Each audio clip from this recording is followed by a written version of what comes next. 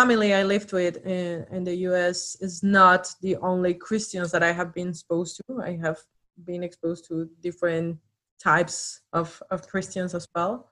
And those were definitely the most extremist fanatics ones. But overall, yeah, I wanted to know. So, Scott, what do you think of families like the one that I had to live with, and what's your view on the different intensities of Christians? Because Yeah. really relaxed about the religion, and others are just like, wow. Thinking about that whole story, it makes me cringe all over. But I'm also the type of guy, and I specifically said this before, that I would rebel so hard that I would be kicked out of that house. You laughed, which is praiseworthy.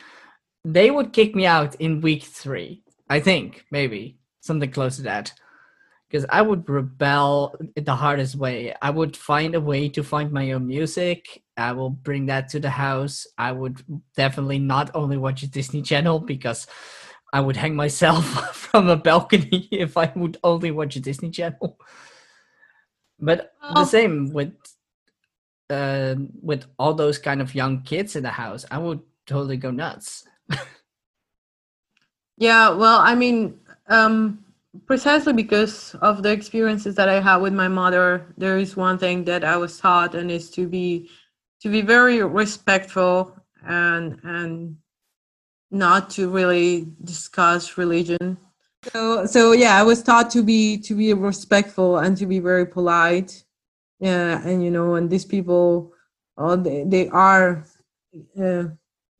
are welcoming into their house, and no matter how different they are, they're not really doing anything mean to me. They're not being violent, and nothing like that. Just a difference of opinions, and it was something temporary. So Mhm. I didn't see, and I am by default not really raised to be like a rebel, to rebel myself like that. So, um, but it's also not the only Christians I've been exposed to. However, I have to say that even though they were the most fanatic ones, the reason why when I somebody tells me they're Christians, I'm like, all right, it was nice meeting you. Bye-bye. See you later, alligator. It's because I've met Christians from other countries as well. I've met Christians in Colombia, for example. And one thing that I've noticed is that, Christians are supposed to follow what Jesus has preached, like love thy neighbor and that sort of thing. And for me, from my perspective, from what I have learned about Jesus, about what he wanted people to understand and to follow, is precisely love and acceptance, right? He died for us, for all of us, regardless of our supposed sins, regardless of our race, regardless of our sexual preference, everything. We are all just their kids, right? And their so what bothers me is that a lot of the Christians that I have met, they think they are in a pedestal and that they are better than others because they are Christians. And whoever doesn't agree with what they think is right, then those people, are punished or going to go to hell or whatever it is that they believe. So it's a lot of things, like, for example, I am a huge LGBT ally, right? And it's one of the things that I crush with the most with most religions, actually, because if you take like Catholics, Christians, Muslims, Jewish, etc., most religions are against homosexuality. And I remember knowing a lot of Christians in Colombia, Christians, not Catholics, who would just be super mean people and they would just hide behind Christianity to act in a certain way, to be mean towards other people because they were not thinking or believing the way they were. And for me, that is crap. So that is the reason, like, I really have to say Scott is probably the only Christian that I have met in my life that I am like, oh, this guy is super nice, and you can talk to him about a lot of things. And, like, he's not shocked when you talk about homosexuality or things like that. He's very open, but it doesn't happen with most people that I have met. So that's, yeah, that just wanted to make that clarification. It's not only that family that I had, but I have had other experiences, and it always feels like they are superior to you, and they preach things that they don't actually apply, or they take the Bible way too literal to apply certain beliefs or rules, and they really want to force it on people. And for someone who is so open-minded and so respectful as well towards different beliefs, religions, and so on, it really bothers me. It's a great thought. It's a great response. There's like so many good things I could be talking through. Okay, so I don't know. What would you most want me to respond to? All right, I want to go more into what do you think about fanatism and preaching something they don't actually apply. Preaching something they don't actually apply. Okay. Mm-hmm. Well, okay. So this is one of the hard things about Christianity, and I'm thinking that it exists in other religions as well, though I haven't done enough research to know. But it's this idea of paradoxes. Two things that exist within the religion that if you emphasize one, it feels like you're losing the other. And so within Christianity, you guys can still hear me? My internet's... Yeah, we hear you, we see you. I exist. So one of the things within Christianity is this balance between grace and truth. We get this from the first chapter of John. It talks about how Jesus operated within both grace and truth. And so grace is the side of Jesus and love and acceptance, everything that you're talking about, of seeing people where they're at, not judging them for where they should be, of, grace is, the definition of grace is unmerited or undeserved favor. So you loving somebody even when they don't deserve it. That's where we get the idea of like unconditional love. There's no conditions here. There's nothing you have to do to prove that God loves you, or nothing you have to do to earn his love. So that's the grace side. And that is in the Bible. And it is crucial. You cannot have Christianity without that. And then there's the truth side, which is also crucial. You can't have Christianity without this side. And so different churches, I think, believe in both, but they'll emphasize one over the other. And so there's a way, I think, to do this well. But the truth side is, like it or not, Christianity does have exclusivity in it. There's a need for repentance. It's not just like anybody can get in. We're just a happy club. Just talk about Jesus and you're good. There's a real need for turning. Repentance means to turn. So you're heading one direction, and to turn and reorient your life under Jesus's teachings, how he lived his life, modeling your life after him. And that includes everything. So that's like your sexuality, who you are as a sexual being. That now comes under the authority of Jesus. What he says goes. And who you are in your marriage, Jesus' authority. What he says goes. And who you are at your job, and how you make money, and all that jazz. The reason we submit to that, the reason we go for that, is because as Christians we believe Jesus is worth it. So he was willing to die for me, and so now I give my life back, basically. And so Christianity does have a view on sexuality. It does have a view on integrity, just whatever it might be. And so it's a weird balance. It's a hard thing to figure out how to do. So some people are going to be on the truth side, and they'll say, if I'm not telling people what is the right way to live according to God's standards, then I'm not being a good Christian, because I need to inform them of what they're missing or what they don't know.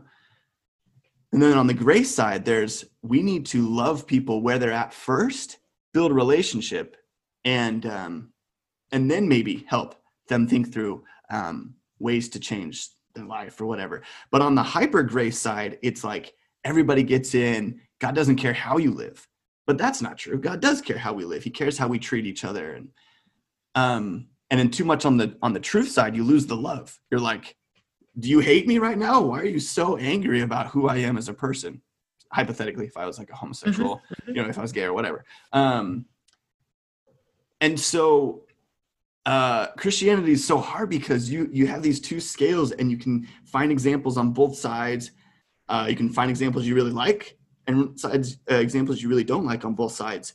But the reality is that paradox, that tension, exists within the text. It's not easily defined. Both sides are able to point to biblical verses that say, see, therefore we're going to do this. And the other side is, well, wait, what about this verse? See, therefore we're going to do this. So for me, okay, so then with fanaticals or fundamentals potentially with your church, on the one hand, I see a lot of devotion. Like, they're really with it.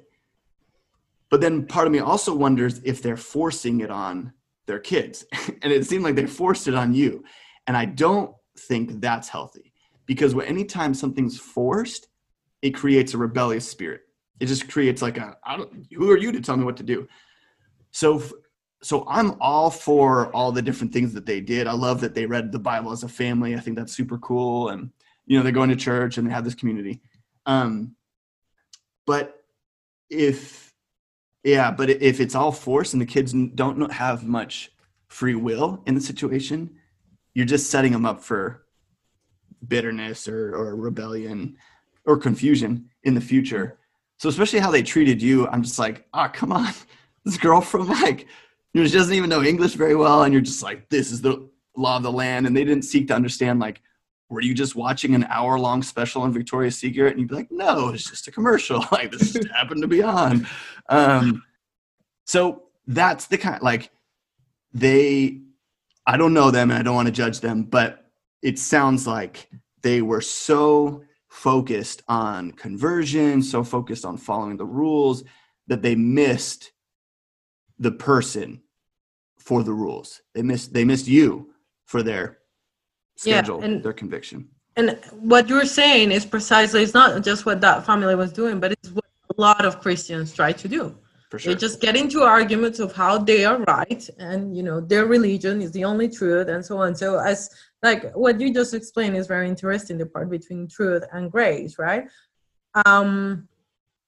However, one of the parts that bothers me is, so I guess my biggest problem is with those people that are on the truth, because those people, why are they telling others what they need to change about themselves when they haven't done the work on themselves first, right?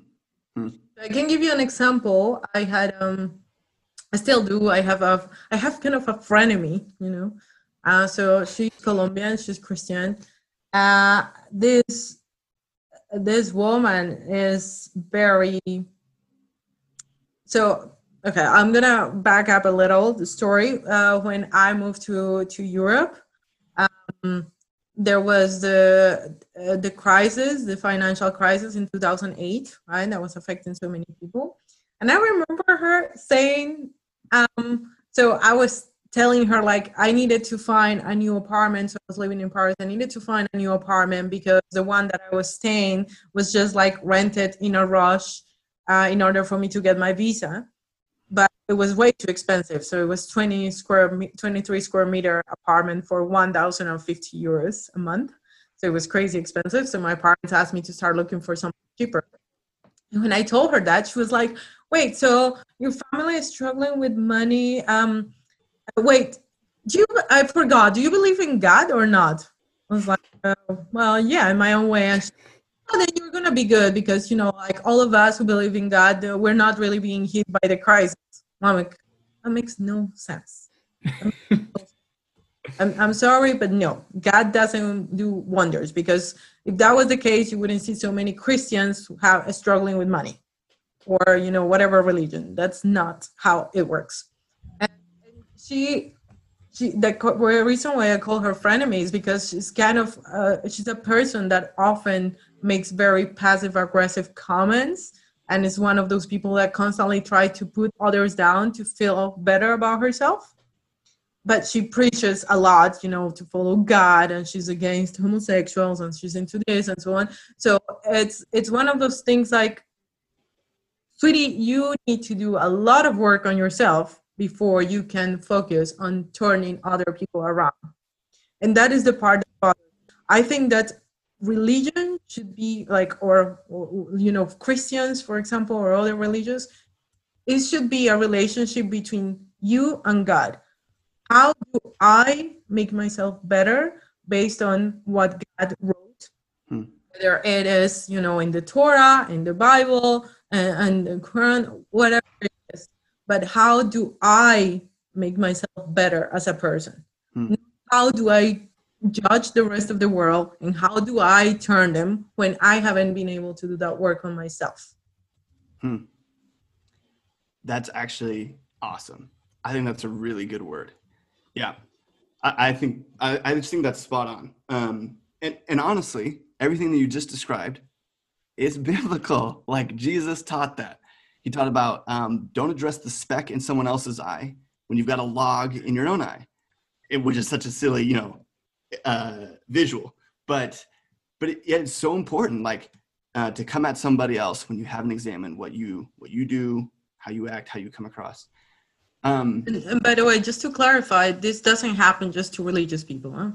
For sure. People do that all the time. It's always easier to judge people, that take a good, hard look at yourself and work on yourself. That is the only thing you can control, is yourself. Now you see why my mom calls me little guru. Yeah, there it is. We went full circle, guys. Yeah, I love that. So, okay, one last thought on that. We're nearing our end, but there's this theologian, and I forget his name, but someone had written into the newspaper, what is the greatest problem in the world? And different people were writing in responses, and this was a while ago, so they didn't know about global warming, but someone would have said that. And they're like, it's this, it's industry, it's this, these people, it's these people. And this theologian, this Christian guy, his response was super simple. What's the world's greatest problem? And he just said, I am. And I think that's what I try to live by. It's just the acknowledgement that I have just as much ability to do evil in the world as anyone else. And that potential lives in me. And so if that's not resolved, I have no right, or if it's not looked at, examined, worked on, I have no right to take somebody else to task. And especially when it's a non-believer, somebody who doesn't believe in Christianity, I can't hold them to Christian values. They don't believe in it. So I can try to pitch or talk to them about why I believe what I believe, and why I actually think it's beneficial, hypothetically. But yeah, I can't be like, yeah, it's almost silly to me to think like holding somebody to something that they themselves don't believe. But yeah, I think everything that you just talked about, I think that's so important. And so in vein of that, in light of putting on our guru hat, in our last 4 minutes, what is something that each one of us would like to say to our audience, to those listening, or something that you're going to be taking away from this discussion? Oh man, let's start that party off. Thanks, Joe.